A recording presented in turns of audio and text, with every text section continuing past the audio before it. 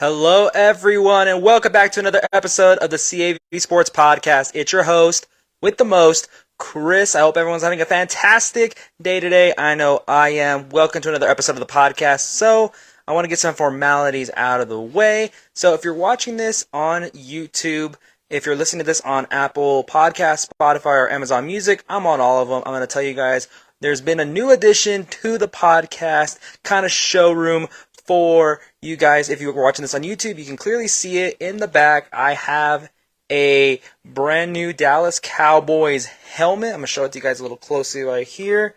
It's awesome. I actually got this as a graduation gift.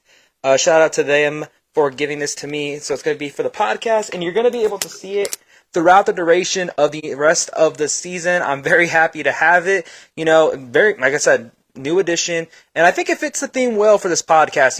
Football podcast.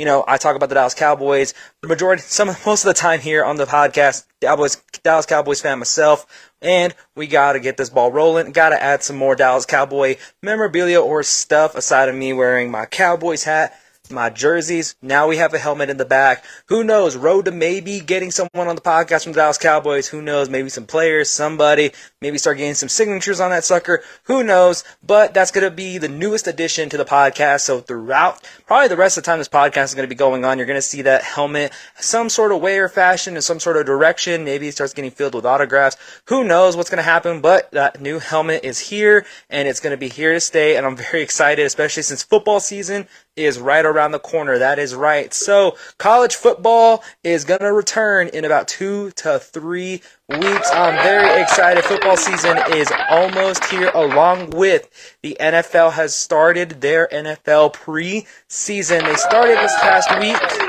with the Hall of Fame game, the Jets versus the Browns, and now this week is going to start. All the teams, the Dallas Cowboys, they're going to play this Saturday. I'm going to be watching that game, seeing how our rookies are going to do and some new incoming players, get some reps and see what this new offense is maybe going to look like a little bit.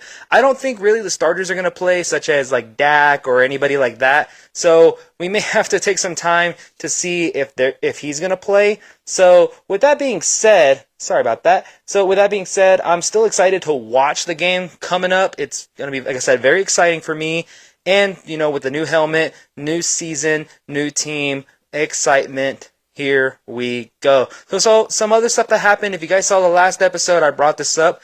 I did graduate from college. I officially now have a college degree. I'm very excited. I worked very hard for that and took a very long time to complete, but I finally have it. So thank you to my friends and family that were able to attend the graduation, the graduation party. It meant a lot that they were able to come on out.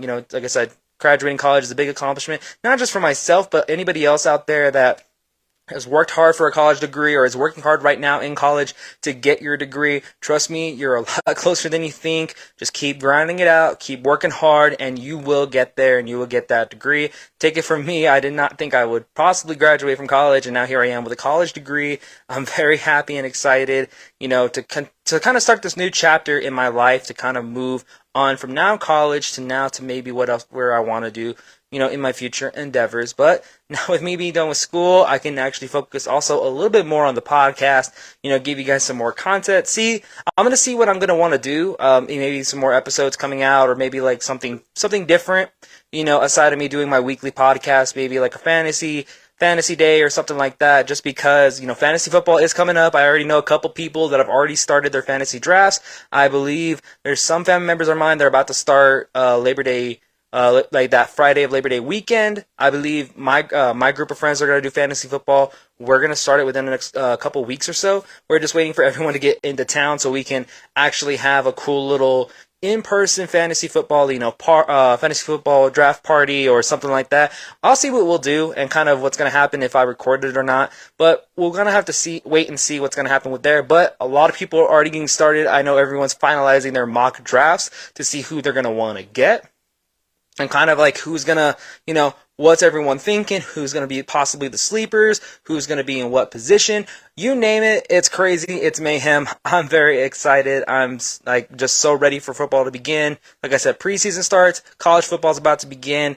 here we go, and now fantasy football is back. I'm very excited. And by the way, so a couple episodes ago, I did mention this is what I'm going to do. So one of the apps I do like to use is DraftKings because I like to do the little competition with my parents, and it's free. So what we do is we make a new team every week. You know, they give you like a certain salary cap, and you have to fit within the salary cap and get your players. So what I said I'm going to do probably for this football season, I'm going to actually like list who I get, so that way you guys can see kind of who I get throughout the week and kind of like my thought process and how I pick players. And probably in the next episode, I'll go into like kind of how I do fantasy football and kind of, you know, what my mindset is and how I kind of, you know, break down players, or I may have like a special feeling that someone's going to go off, something like that. Very excited to do that. But for this season of the podcast, probably every Thursday, because that's when technically the NFL week starts, is Thursday Night Football. So what I'm probably going to do is every week I'm just going to post, you know, kind of who I picked for the week, at least from DraftKings. That way you guys can see. I'm obviously going to show you guys who I also got for fantasy football in my fantasy football leagues, so you guys can also see who I got there. And like I said, probably in the next episode, I'll break down kind of how I go about, you know, fantasy football, kind of where I got into it, and, you know, kind of how I break down how I select players, you know, if I have a gut feeling someone's going to do well, or if I can stay consistent with a player, something like that. So I will be breaking that down for you guys in the next episode. I'm very excited to do that one. It's the first time on this podcast we're going to be talking about fantasy football, at least in this this kind of spectrum. So very excited for all that to begin. And, you know, like I said, football season's right around the corner. Like the meat and potatoes of this podcast is NFL football, but football season's almost back. We've waited a long time. It's almost here, everybody.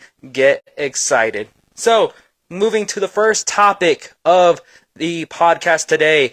This past weekend, I was able to catch the Jake Paul and Nate Diaz fight, and Jake Paul would beat Nate Diaz by unanimous decision. I'm not really shocked that this outcome, you know, end up happening. Here's why. Jake Paul has trained like as a boxer. He's been fighting as a boxer. His opponents have been MMA fighters, which is kind of, you know, the top's turn things of it all. You know, he wants to fight boxers, but the one time he did fight a boxer, he got beat by a split decision. And kind of just hearing his after talks with his fight with with Tommy Fury, and he was saying that the jab was annoying me.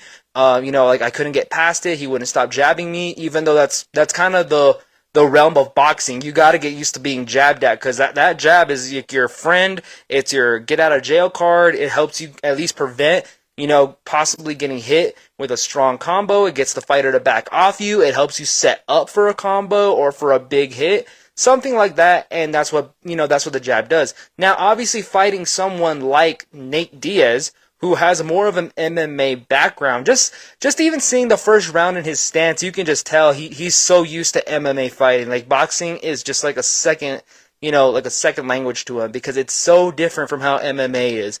Because in MMA, you have to always have your hands up to guard yourself, you know, and kind of like react to your whole body. Boxing, you got to keep them up and protect the ribs and the, you know, your upper half, and that's about it. But MMA, you got to get ready for kicks, you know, roundhouses, flying, you know, not even just jabs, but strikes. You know, they try to take you down, put you in the guillotine, stuff like that. And that's the difference, between Nate Diaz and what Jake Paul. Jake Paul has trained in boxing for about 3 to 4 years already. And he's only trained in boxing, when Nate Diaz and maybe some of the other fighters that he fought against, aside of Tommy Fury, have never really trained in the realm of boxing, or at least not as long as Jake has. So seeing him win unanimously and kind of just seeing the fight, like after the first round, he took it to Nate Diaz, and then he knocked down Nate Diaz in round 5 when he predicted a round 5 knockout. I knew he wasn't going to knock out Nate Diaz. That guy's taking kicks to the faces. He beat Conor McGregor. He's taken strikes from some of the baddest people on the planet and still walked away. I think the shot that Jake got on him was right here in the temple, so it kind of just threw off his equilibrium, and that's why he ended up collapsing. But he got up like nothing happened. So I kept that in mind when he got knocked down in round 5, that he's taking kicks to the face. I think this guy's going to be okay. I think a knockdown is not the end of the world. What kind of made me nervous, though, was that when he did get knocked down, I was thinking, oh no, he's going to get knocked out now. Because typically, when you're in boxing, you score the knockdown. You know they're about right there from either stopping the fight or you can get the knockout. You know, one of the two. But Nate Diaz, I believe he played it smart. I think his defense was kind of like a smart way to do it. he really didn't like let Jake Paul dictate the fight, if that makes sense. He did in the first couple. Jake Paul dictated in the first couple rounds, but with Nate Diaz, and I thought this was pretty smart. There were times where Jake Paul would try to clinch or wrap up Nate Diaz, but Nate Diaz would strike at him to let him go, which I thought is pretty smart because not a lot of boxers do that. They just grab each other, and then wait for the ref to break it up. But obviously you lose time and you kind of lose like a little bit of patience because you're like, oh, he keeps grabbing me. But Nate Diaz, with an MMA background, he knows keep striking at him because he has to let go at some point. And in boxing, that's what you have to do because you don't have takedowns. You can't do that in boxing. So they have to either let go or push off or figure something out. Because when you get little jabs to the head when you're trying to wrap up and try to, stop the momentum and they start hitting you hard, you got to let them go because you got to back off because you're feeling some sort of pain or you're feeling, some sort of like, I guess pain in not really injury, but like sensation in your, getting hit in the face, while you're trying to clinch and, stop the momentum. And there were times where I saw that with Jake, he kind of had some trouble with Nate Diaz in the later rounds, in my opinion. If Nate Diaz didn't get the knockdown, I don't think it would have been like, I think it would have been maybe closer to a draw than anything, but I still think Jake would have won by split. I don't think he would have won unanimously. I think he would have, split the fight. He would have won by that last vote, or he would have, scored a draw with Nate Diaz, which is still pretty, like, I guess, for Nate Diaz's sake, that's pretty impressive that he was able to draw if he would have gotten the draw. But obviously he lost by unanimous decision. But Nate Diaz is a character. If you ever seen him talk or fight, he doesn't care. He just says, give me my money, I'll fight whoever I want, or whoever wants to fight, he'll fight him.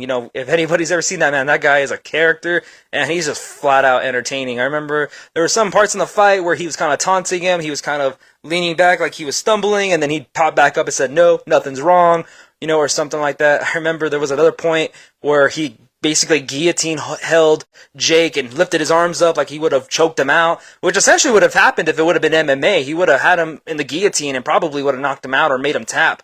Which I'm going to get to that in that rematch thing that they may do in a little bit. But just kind of seeing the fight, it's kind of just what everyone expected a little bit. I was hoping maybe Nate Diaz would win, or maybe kind of at least, put up a fight, which he did put up a fight. I'm not going to say he didn't put up a fight, because he did. They went all 10 rounds, which is very impressive because most MMA fighters transitioning into boxing, it's kind of hard to keep up with that kind of style, especially since in MMA or in the UFC, it's like 5 minutes per round, so it's like 25 minutes in total. But for them, it's like 3 minutes or 4 minutes for like 10 to 12 rounds, so it's like close to almost an hour of like keeping your hands up in boxing, compared to like how MMA is, you only have 25 minutes, but you go through all this grappling training and, takedown, strikes, being meticulous in the fight.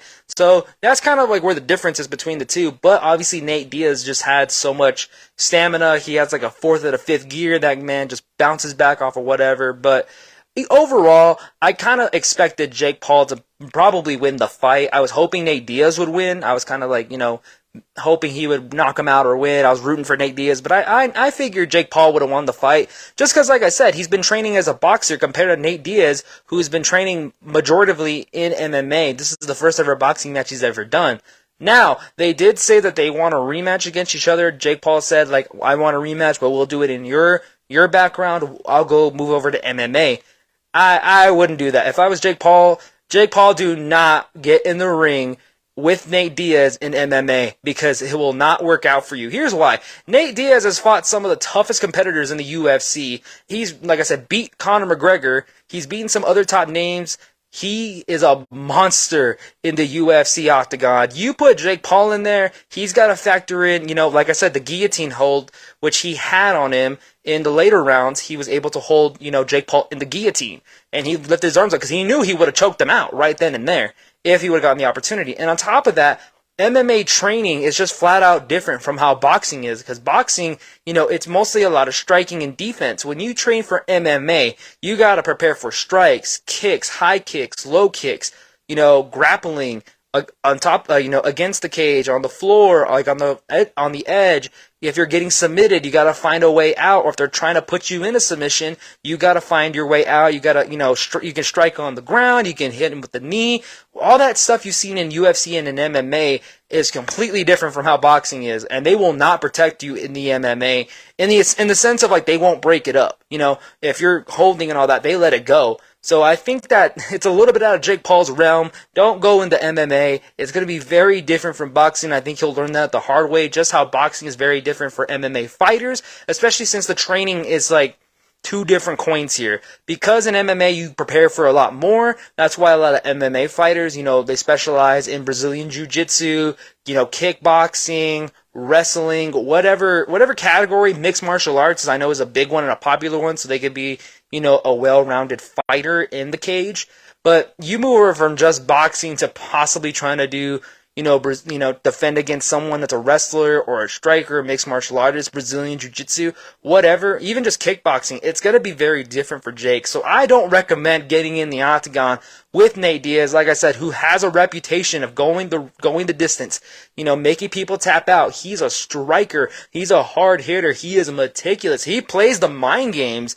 Nate Diaz is a great, he's a great example of being able to play mind games with his opponent and still come out winning. He's a perfect example of I talk mess and I back it up and you can't tell me anything about it.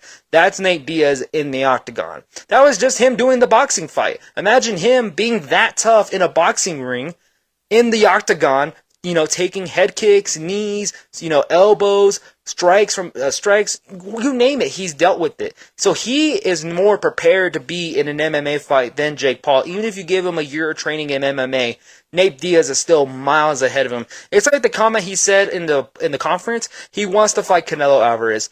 Jake Paul, do not fight Canelo Alvarez. Canelo Alvarez will kill you. He's only lost 2 fights in Floyd Mayweather and the Korean Zombie. That is two really good fighters that Canelo has faced and lost to. He drew against Gennady Golovkin. He's fought some of the toughest fighters in the world. I'm sorry, Jake, but 3 years of training is not enough to beat Canelo Alvarez. Not even close. Even though Canelo is aging right now, and people are questioning if he's still in his prime, I would still take Canelo Alvarez right now over Jake Paul in a heartbeat. Jake Paul cannot beat Canelo Alvarez. He could possibly beat Canelo if Canelo's like 56, close to 60, and he just wants money for a fight. That's maybe he can beat him because he'll be a lot older. But right now, don't get in the ring with Canelo Alvarez, Jake. You're not going to beat Canelo whatsoever. Even in Canelo right now, maybe he's losing a little bit of his prime, maybe he isn't. But in the state Canelo is right now, I would still take Canelo Alvarez over Jake Paul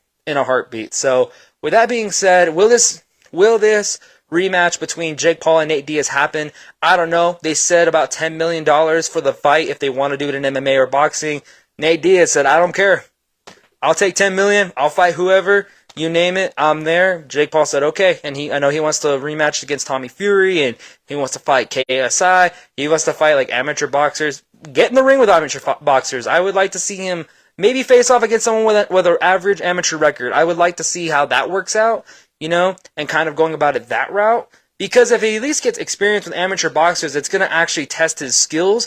Like when he went up against Tommy Fury, we saw a clear difference in skill set between Tommy and Jake. Tommy is light years ahead of him. From the fight, from how I saw the fight, Jake Paul could not keep up with Tommy Fury whatsoever. Like I said, he was complaining about the jabs, even though that's like one of the most important things in boxing is learning how to jab your opponent. Because like I said, it keeps your distance away from him, helps you set up, it helps with defense, helps break down defense. The jab helps out a lot, and the jab is the boxer's best friend. And if he got annoyed by Tommy Fury just jabbing at him, you can only imagine how he's going to deal with amateur boxers or probably boxers that are more seasoned and veteran in fights compared to Tommy Fury. He's not going to do well. So if my recommendation is just don't fight any more MMA fighters, you've proven your point. If you take MMA fighters into boxing, they're not going to do well. Tyron Woodley, he lost both fights and he got knocked out in one. Ben Askren got knocked out. He knocked down Nate Diaz. So we've seen that example of all that happening, and Jake just needs to get in the ring with an actual boxer, so that way he can actually see where his skill set is and kind of,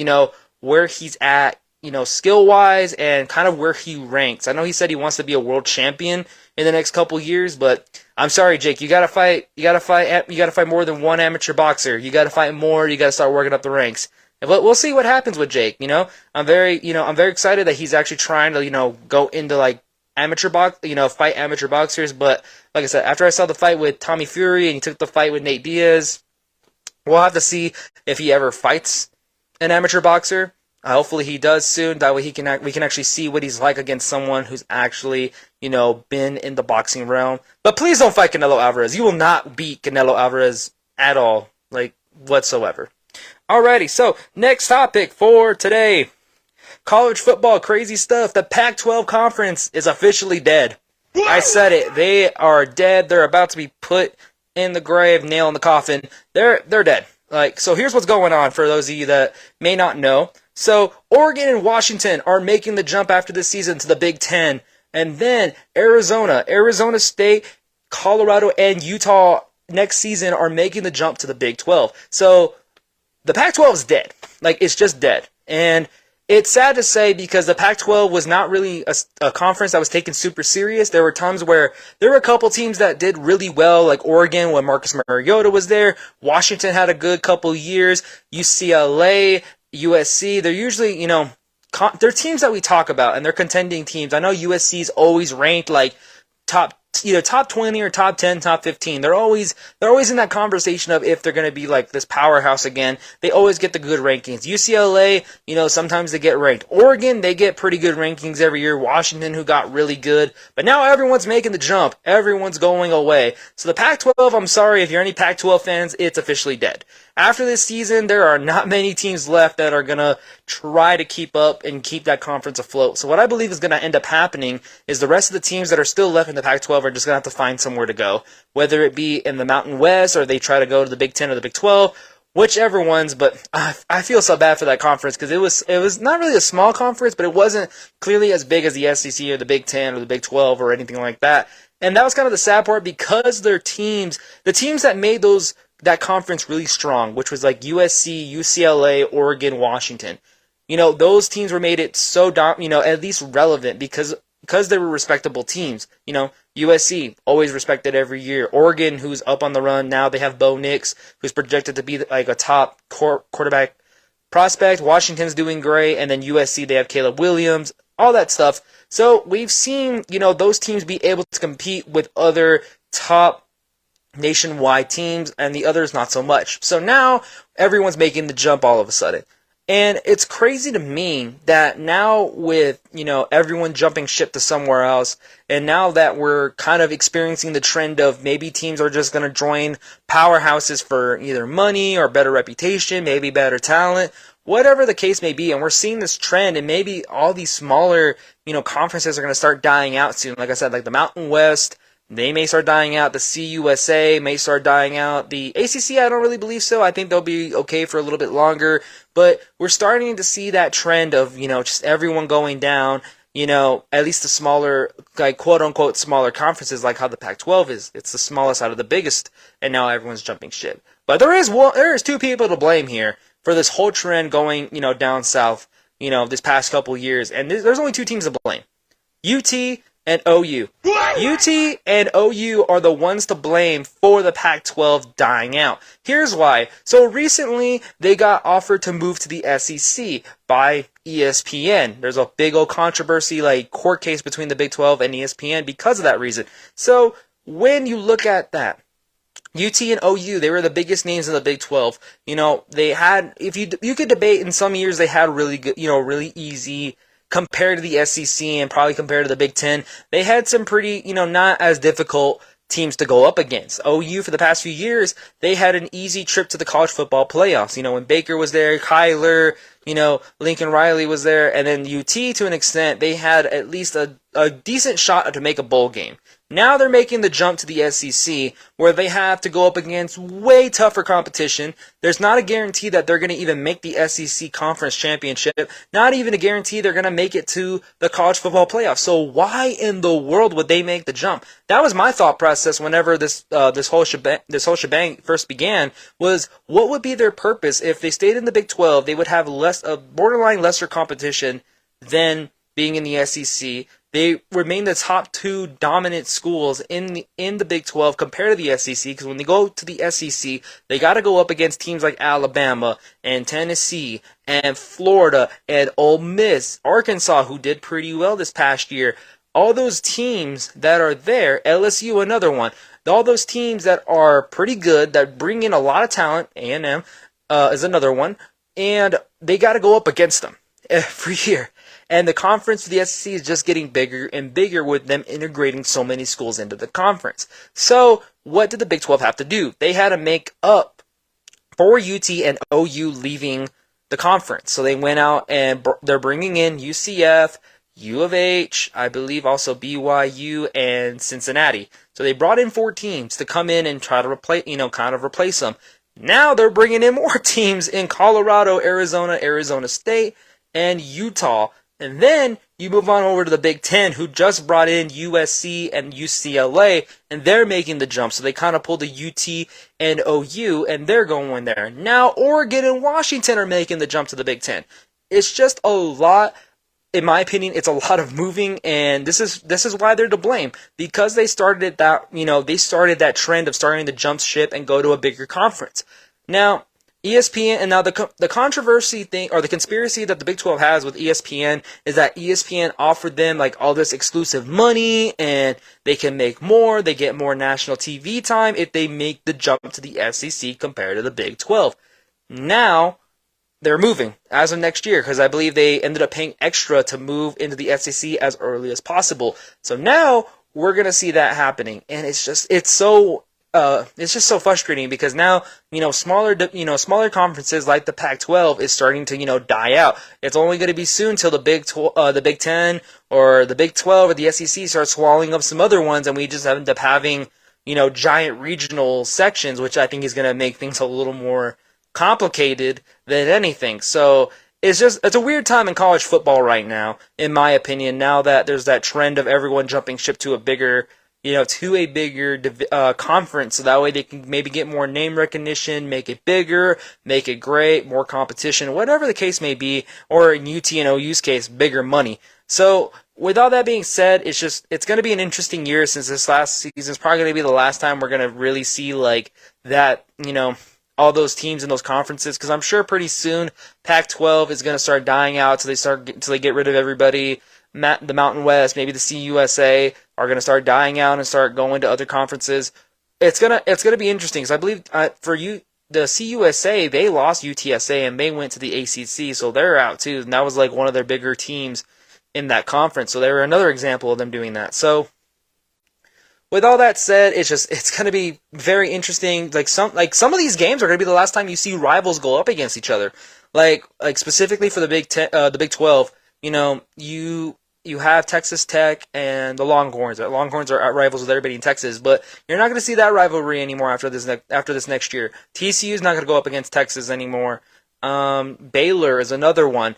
You're going to have all these rivalries that were happening. OU with their rival schools against OSU. Another example, like they're not going to play them anymore, and I think that's what's going to kind of hurt everybody.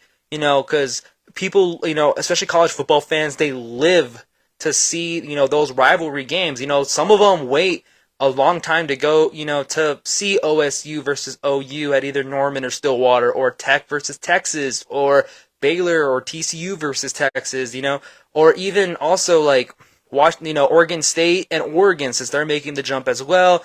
All these rivalries are really just going to start going away soon, and then they have to wait for, either the smaller conferences to die out so that way they can get integrated and then bring them back, or something other crazier happens.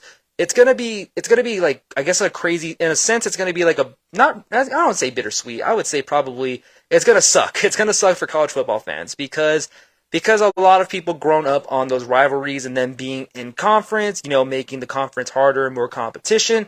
We've seen, all that happen and grow, but now, SEC and ESPN, collaborate and get big schools to go to them for more money. The Big Ten has to do it to keep up with the SEC, and then the Big 12 has to do it so that way they can, make up the revenue that they're losing with their two top schools leaving. I know TCU just made the national championship, but man, was that game not pretty. But you add in Arizona, Arizona State, Utah, and Colorado, which Colorado is going to bring in a lot of viewers because of Coach Prime and whatever he's building over there in Colorado. So it's going to be very interesting, I guess, going into next year. But this upcoming season, I would just say if you're a college football fan, enjoy it because we don't know when you'll ever see rivalry games happen again. I don't know if it's going to be when smaller conferences die out and the bigger ones just kind of consume everybody and they got to break it up into regions. It's going to be interesting. It's definitely going to be a confusing time whenever that day arrives, and especially whenever, those regions have to be, taken into consideration for, conference drops and games and all that good stuff. Because I know for the Big 12 specifically, at least for Texas Tech, they don't play everybody this football season. Like, I believe they don't play OU, but they play all the new schools and they play UT. But then for basketball, they play almost everybody, but I think they play some games over there only, and then at home a few games. It's really confusing, and the scheduling is just very interesting. But they're gonna have to do it that way since more teams are coming in and they don't have a big enough season to incorporate everybody. So it's gonna be kind of a confusing time, But this year, just everyone enjoy it while it lasts because we don't know when we're gonna see a lot of these teams go up against each other again, and just cherish it this year. That's all I got to say is just try to cherish, your experiences with these teams and these rivalries because we don't know when they will be coming back. Alrighty, so moving on from kind of college football and the Pac-12 dying out. Topic number 3 for today, we're talking Dallas Cowboys. They play this Saturday, I believe. They're playing their first preseason game. I'm very excited for that. That's why I got the Cowboys jersey on, got the hat, got the brand new helmet in the back. Very excited, but we're not here to talk about the game. We're here to talk about some other, kind of some, not really training camp drama. People made it out to be drama, but here's my reaction to it. So last week there was a video of Dak Prescott and Trevon Diggs. Dak scored a touchdown in practice, and they were talking mess to each other. And do I think it was a big deal? No. I don't think that Dak Prescott and Trevon Diggs yelling at each other is that big of a deal. Here's why. You have two players at the top of their game, at the highest level of competition, going at it at practice. They're competing. Words are going to chirp at each other. People, say stuff to teammates, to maybe because they're frustrated at themselves or it's just the heat of competition. You can't take that out of sports. You can never take that out of sports. It's the heat of the moment. You get frustrated because you let the offense score. The offense gets frustrated because they turn the ball over. Whatever it may be, you've seen that frustration. We've seen it this past year with Tom Brady, and he was yelling at his teammates, or when he was in New England, when he yelled at his coach. We've seen all those stuff happen, to other players and to coaching staff. We've seen coaching staff yell at each other in the past. So what makes it different right now, and that's what I believe, is where's the difference? That Dak Prescott and Trevon Diggs are just chirping at each other. It's practice. I believe that they got interviewed and stuff, they were asked about it, and they said it's not that big of a deal. I don't think it's that big of a deal either because I like that there's competition. I like that they're competing with each other and they're trying to make each other better. As I stated in the last episode, Dak Prescott's going up in practice with arguably the best defense in the NFL this year. And then they're going up against possibly one of the top offenses in the league this year. So there's a lot of competition, there's a lot of heat between each other. So they want to make each other better. Like I believe it was Dak Prescott who said iron sharpens iron. And I believe that's absolutely true. And here's an example I guess I want to give. So when I was younger, I played high school sports and I played football. I ran track and cross country. And even in track and cross country, there's heat of competition where, sometimes teammates talk smack to each other. I know for sure in football, that was really big, because it's a heat of the moment sport. You're competing against each other. You're trying to at the end of the day, you're trying to get the best out of each other. Now, imply that to, a grander scale at the highest competition level in the NFL right now, and they're trying to make each other better going into next season. Because everyone's goal in the NFL is to win the Super Bowl. I know that's definitely Dallas Cowboys' goal this season, to try to win a Super Bowl with how much talent they have on the team. So they're trying to make each other better. So what if they're chirping at words? I think it'd be different if they got in a fight like what happened with Josh Allen and the Bills. That's something different. If they got into a straight fight, that's something that's a little bit more of a concern because they're fighting each other, and I don't think it should ever go that far. But it's just, words chirping at each other. It's not a big deal because it's just words. They're just excited. It's heat of the moment, and it's just them, trying to get the best out of each other. And it's just them competing, which I like. I like that the Dallas Cowboys, their number one offense and their number one defense at practice are going at it. They're chirping at each other. They're trying to make each other better and trying to stay, and keep that level of competition and keep that energy going into the preseason and going into the start of the regular season. It's going to be very exciting to see, and I've never really seen that at a training camp, at least for the Dallas Cowboys wise. I've never really seen that happen, and there are people who are saying, like, well, it's with the quarterback, there should be some sort of, like, level of respect, or you shouldn't really talk like that to a quarterback. No, I think you should, because you're trying to get the best out of the quarterback, especially everyone was criticizing Dak for the 15 interceptions. They're trying to make him better, and I think Trevon Diggs, seeing him as a teammate, and I'm trying to make my teammate better, is a whole lot more reasonable than him walking on seashells with Dak Prescott just because he's a $40 million quarterback. That's something that I don't really agree with. If you're going to do that, go play with Aaron Rodgers. Go do that with him. But if you want to actually try to get the best out of your guy, talk trash, tell him what's going on, tell him what's up, and tell him I'm not going to back down just because you're the quarterback. I'm going to talk mess because I want to compete and I want to beat you. And that's everyone's goal going into games, is you want to beat the other team. And I'm very happy that, Trevon Diggs is trying to get the best out of Dak Prescott, because that's what we're going to need, going into the season, is getting the best out of Dak. And if this is the way Trevon Diggs is going to do it, then I completely agree with it. And I will stand on that hill till this train rolls off. So, like I said, they're still brothers, and they still love each other to death. So at the end of the day, as long as they know, like, we're teammates and we're cool, it's just competition, I think they're going to be okay. And I think that, Cowboys Nation shouldn't worry, and, the media shouldn't take it as they hate each other, or, Trevon Diggs doesn't respect Dak Prescott, because I don't think that's what it is, and I really, truly believe that's not the problem. It's really just coming down to, they want to get the best out of each other, and it's just competition. And as long as it's not a fight, I think that they're going to be fine. Because if it's a fight, different problem. But at the end of the day, they're teammates. They're just trying to get the better out of each other. Iron sharpens iron, like Dak says. And I'm just excited to see how the season's going to go. And the preseason the Dallas Cowboys play this Saturday, I believe. So very excited to see. I will have the helmet out for the game. Very excited. Moving on to the next topic, though. Speaking of guys from Texas, we're talking about Kyler Murray. So Kyler Murray still has not he's still having ACL problems in his injury. They don't have a timetable for when he returns. So the big question is, should Kyler Murray sit out the season? I say no. Here's why. Kyler Murray should not sit out the season for $160 million reasons. The Arizona Cardinals are paying him $160 million in guaranteed money. He has a 5-year, $230.5 million contract. If he's ready to go and he feels like he can go, then go. I'm not saying don't rush him. Don't rush Kyler Murray back and hurt him some more. Because I'm just saying if he feels like he's ready to go and he's cleared, then I'd say let him play. Because if you sit him out and you run into the situation that you possibly start tanking and you don't do well this season, first of all, it's just a bad experience for Cardinals fans and the Red Sea Nation, because your team is not doing well and you're going to possibly get the first pick in the draft, which guess who it is?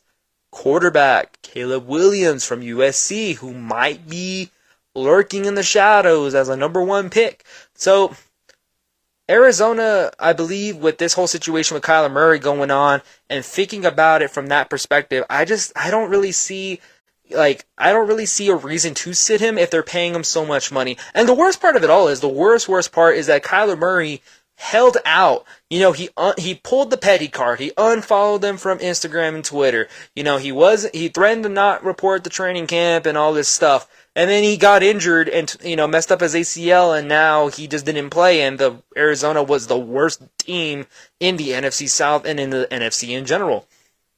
So, with them, and then they led to them firing Cliff Kingsbury, even though I think he's a great offensive mind, maybe not a head coach, but no, actually, I think he was a good head coach for the Arizona Cardinals. I scratched that. I think he was pretty good because he always made he made the playoffs the majority of the time he was there. He put an offensive scheme that fit Kyler Murray and revolved around Kyler Murray. And now they're bringing in a defensive-minded coach from Philadelphia, who's very awkward, mind you. And now you're expecting him to maybe turn around Kyler Murray. We don't know how it's going to look, and I don't know how it's going to be for Kyler Murray.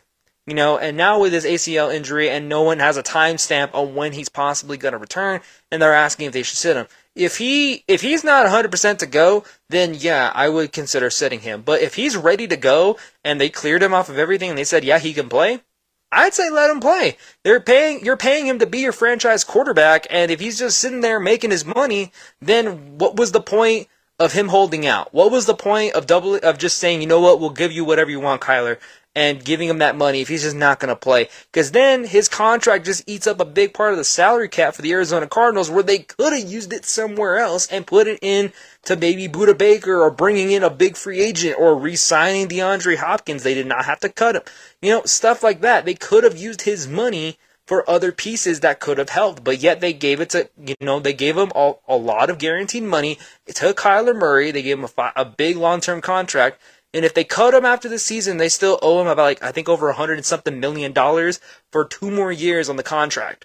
So, with that being said, if Kyler is not going to return, then I don't really see why they want to keep him and keep paying him when they could bring in, I don't know, somebody named Caleb Williams, who will be on a rookie deal and a little more cheaper, and he's a little more team-friendly. But where would you go from there with Kyler Murray, though, if he doesn't play this season? I would say you may have to trade him, just because it wouldn't make any sense to keep having him on your payroll if he's not going to play. It doesn't make any sense. And there's still a couple of teams that could use, a quarterback.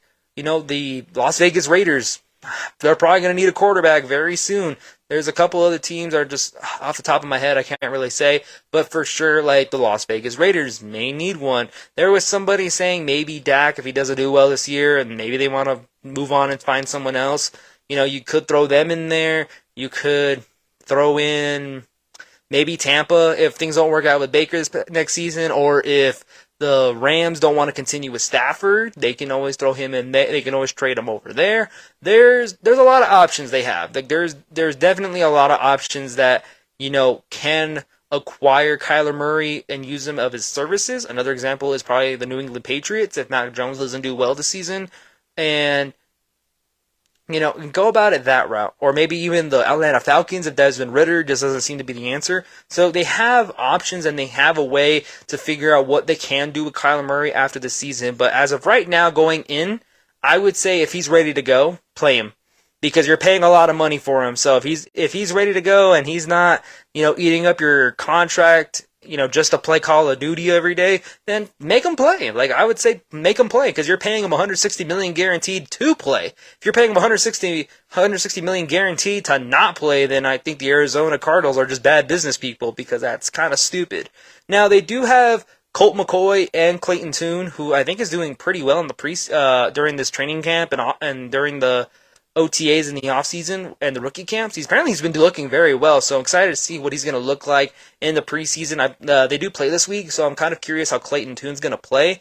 I know there's been some speculation that maybe he'll take over for Colt McCoy, just because Colt McCoy is just up there in age, and Clayton Tune's a lot younger, and maybe he'll start. If Kyler Murray's still not ready to go, they'll put him in and see what they got with Clayton. It's definitely the Arizona Cardinals have an interesting situation going into the regular season, and now that the preseason is here and Kyler Murray still has no word on when he will return, it's going to be definitely a tough decision for Arizona to make if they do have to make him sit this next year, because if they don't do well and they tank, yes, they win the Caleb Williams sweepstakes. If not, and then try to trade Kyler Murray. But for right now, I would advise the Arizona Cardinals, if he's ready to go, play him.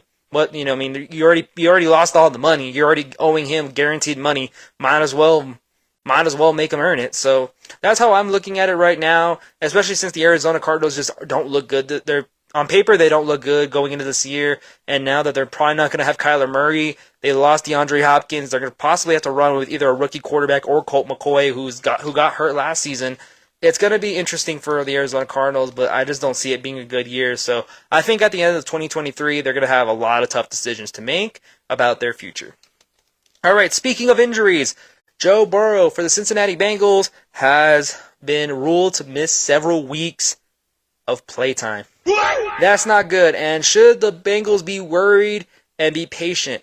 I wouldn't say worried, but I would say patient. Be patient if you're the Cincinnati Bengals. Definitely him. Do not rush back, from injury. That's your franchise quarterback.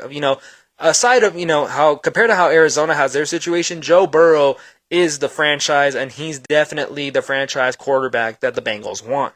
Here's why. We've seen what happened when he first got injured his rookie year. The Bengals went 4-11 with him being injured, and then the following year when he came back, they made it to the Super Bowl. And then the next year, they got pretty far, and they made it far in the playoffs. So Joe Burrow has proven he can be a franchise quarterback. He got to the Super Bowl in his second year, mind you, with a bad offensive line when they brought in Jamar Chase, when everyone believed they should have got an offensive lineman. They brought in his wide receiver Jamar Chase, and they ended up going off. They got all the way to the Super Bowl and made an appearance and barely lost to the LA Rams. If they had a better offensive line, in my opinion, they may have won the Super Bowl. But I digress.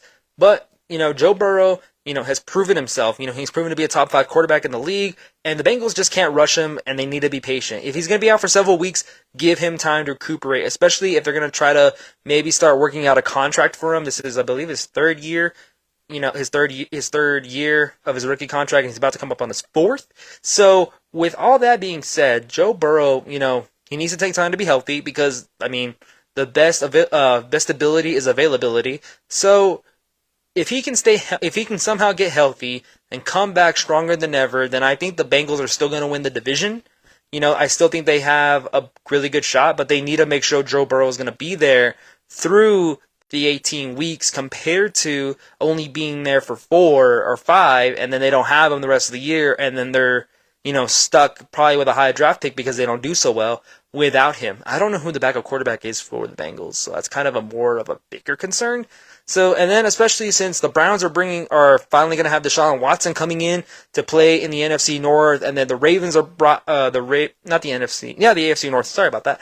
And the AFC North, and then they have still Pittsburgh, who's going to find a way. Mike Tomlin's still going to find a way to finish above 500. And then you have the Baltimore Ravens, who added on a lot of offensive weapons at receiver. They got rid of Greg Roman, who loved to run the ball, and now Lamar Jackson's going to be more of a throwing quarterback. And then you have the Bengals. So I think they just need to be patient because their division is going to be tough. And the only way I can see them winning their division is if Joe Burrow is, behind center playing quarterback for them. I understand they have a lot of talent. They have Jamar Chase and, Tyler Boyd, T. Higgins. They have pretty good weapons. But if Joe Burrow's not there, I don't know how far they'll really get. So I think they need to be patient. They may lose a couple games if he's not ready to go by the regular season. They may lose a couple of games, but I would say do not panic. There's still a lot of football to play, and as long as Joe Burrow is 100% and ready to go, then they're not going to have an issue going further into the NFL season this year. But if they try to rush him back and bring him in by week 1 when he's not 100%, and they risk him injuring himself even more or possibly, getting injured throughout the season, then their playoff hopes are gone, and winning the division is just gone. And that's going to be the bigger concern and the bigger problem the Bengals are going to have going into the season, is if they rush him, they're going to they're possibly not going to win the division. But if they let him rest and be patient, maybe they may have to lose a couple of games, it'll turn out will pay off big in the long run at the end of the season when they are there with the division and with the division title in their hands and then making a push in the playoffs. So hopefully Joe Burrow, speedy recovery. Hopefully you can come back. We're excited for you to play. We're excited for Headband Joe Burrow. He's bringing that back. Last time we saw that was LSU, and LSU can tell you that was a pretty good idea and a pretty good look for them. So hopefully Joe Burrow will be all right and he'll come right back. Speedy recovery to you, Joe Burrow. Hope to see you pretty soon. Alrighty, so final topic for the podcast. We are wrapping up my predictions on who will win the divisions coming up this upcoming season. We only have one more left in the next episode, but we are doing the AFC East, one of the most talked about divisions this year, with the addition of Aaron Rodgers coming to the Jets. Now we're trying to see who do I have winning the AFC East. So I have the Buffalo Bills winning the AFC East. So I have the Buffalo Bills winning the AFC East for a couple of reasons. Number one, I think that overall they have a pretty good team. They're bringing back Stephon Diggs. Von Miller's coming back. They have a team set up and ready to go. They clearly can get deep in the playoffs. So they've proven that they are a strong, dominant powerhouse in that division, and they've been doing it for the past couple of years, ever since Brady left. Now we move on to their competition. The Jets, they're going to have a tough year. Do I think they got better adding the Green Bay Packers to their team? Yes, of course. Rodgers, Lazard, Randall Cobb, they basically added the Green Bay Packers to that team. But will they be on paper the Super Bowl contender that Mike Greeny and all these people have them? I don't know, because we haven't seen it. This is the first year that this is going to be in play. So I've said it from the beginning. I think that the Jets, they're going to be pretty good. They're going to be top contenders and, in the AFC, but will it be this year? I don't think so, because of how much competition they're going to have in the AFC. It's not just them and the Bills. You still have the Dolphins, which I'll get to them in a minute.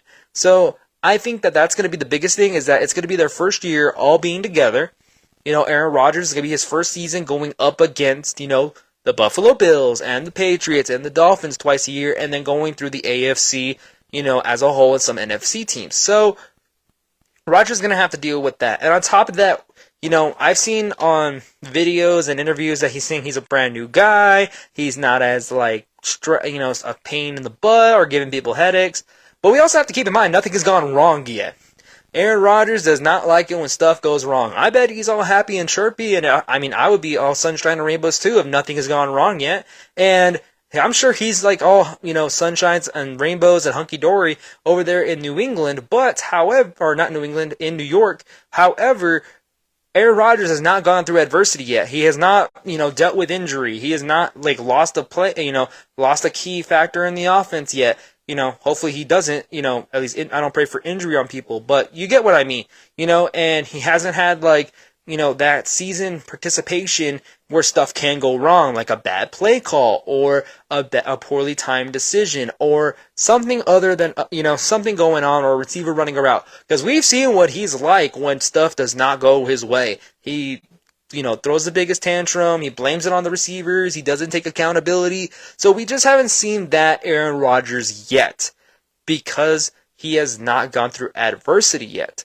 So with that being said, I think the Jets are going to be good. They're going to be way better than they were last year. They may make the playoffs, but do I see them being this, dominant team to beat the Bills? No, I still have the Bills over them.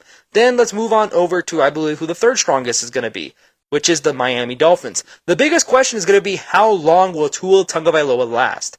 That's the biggest question.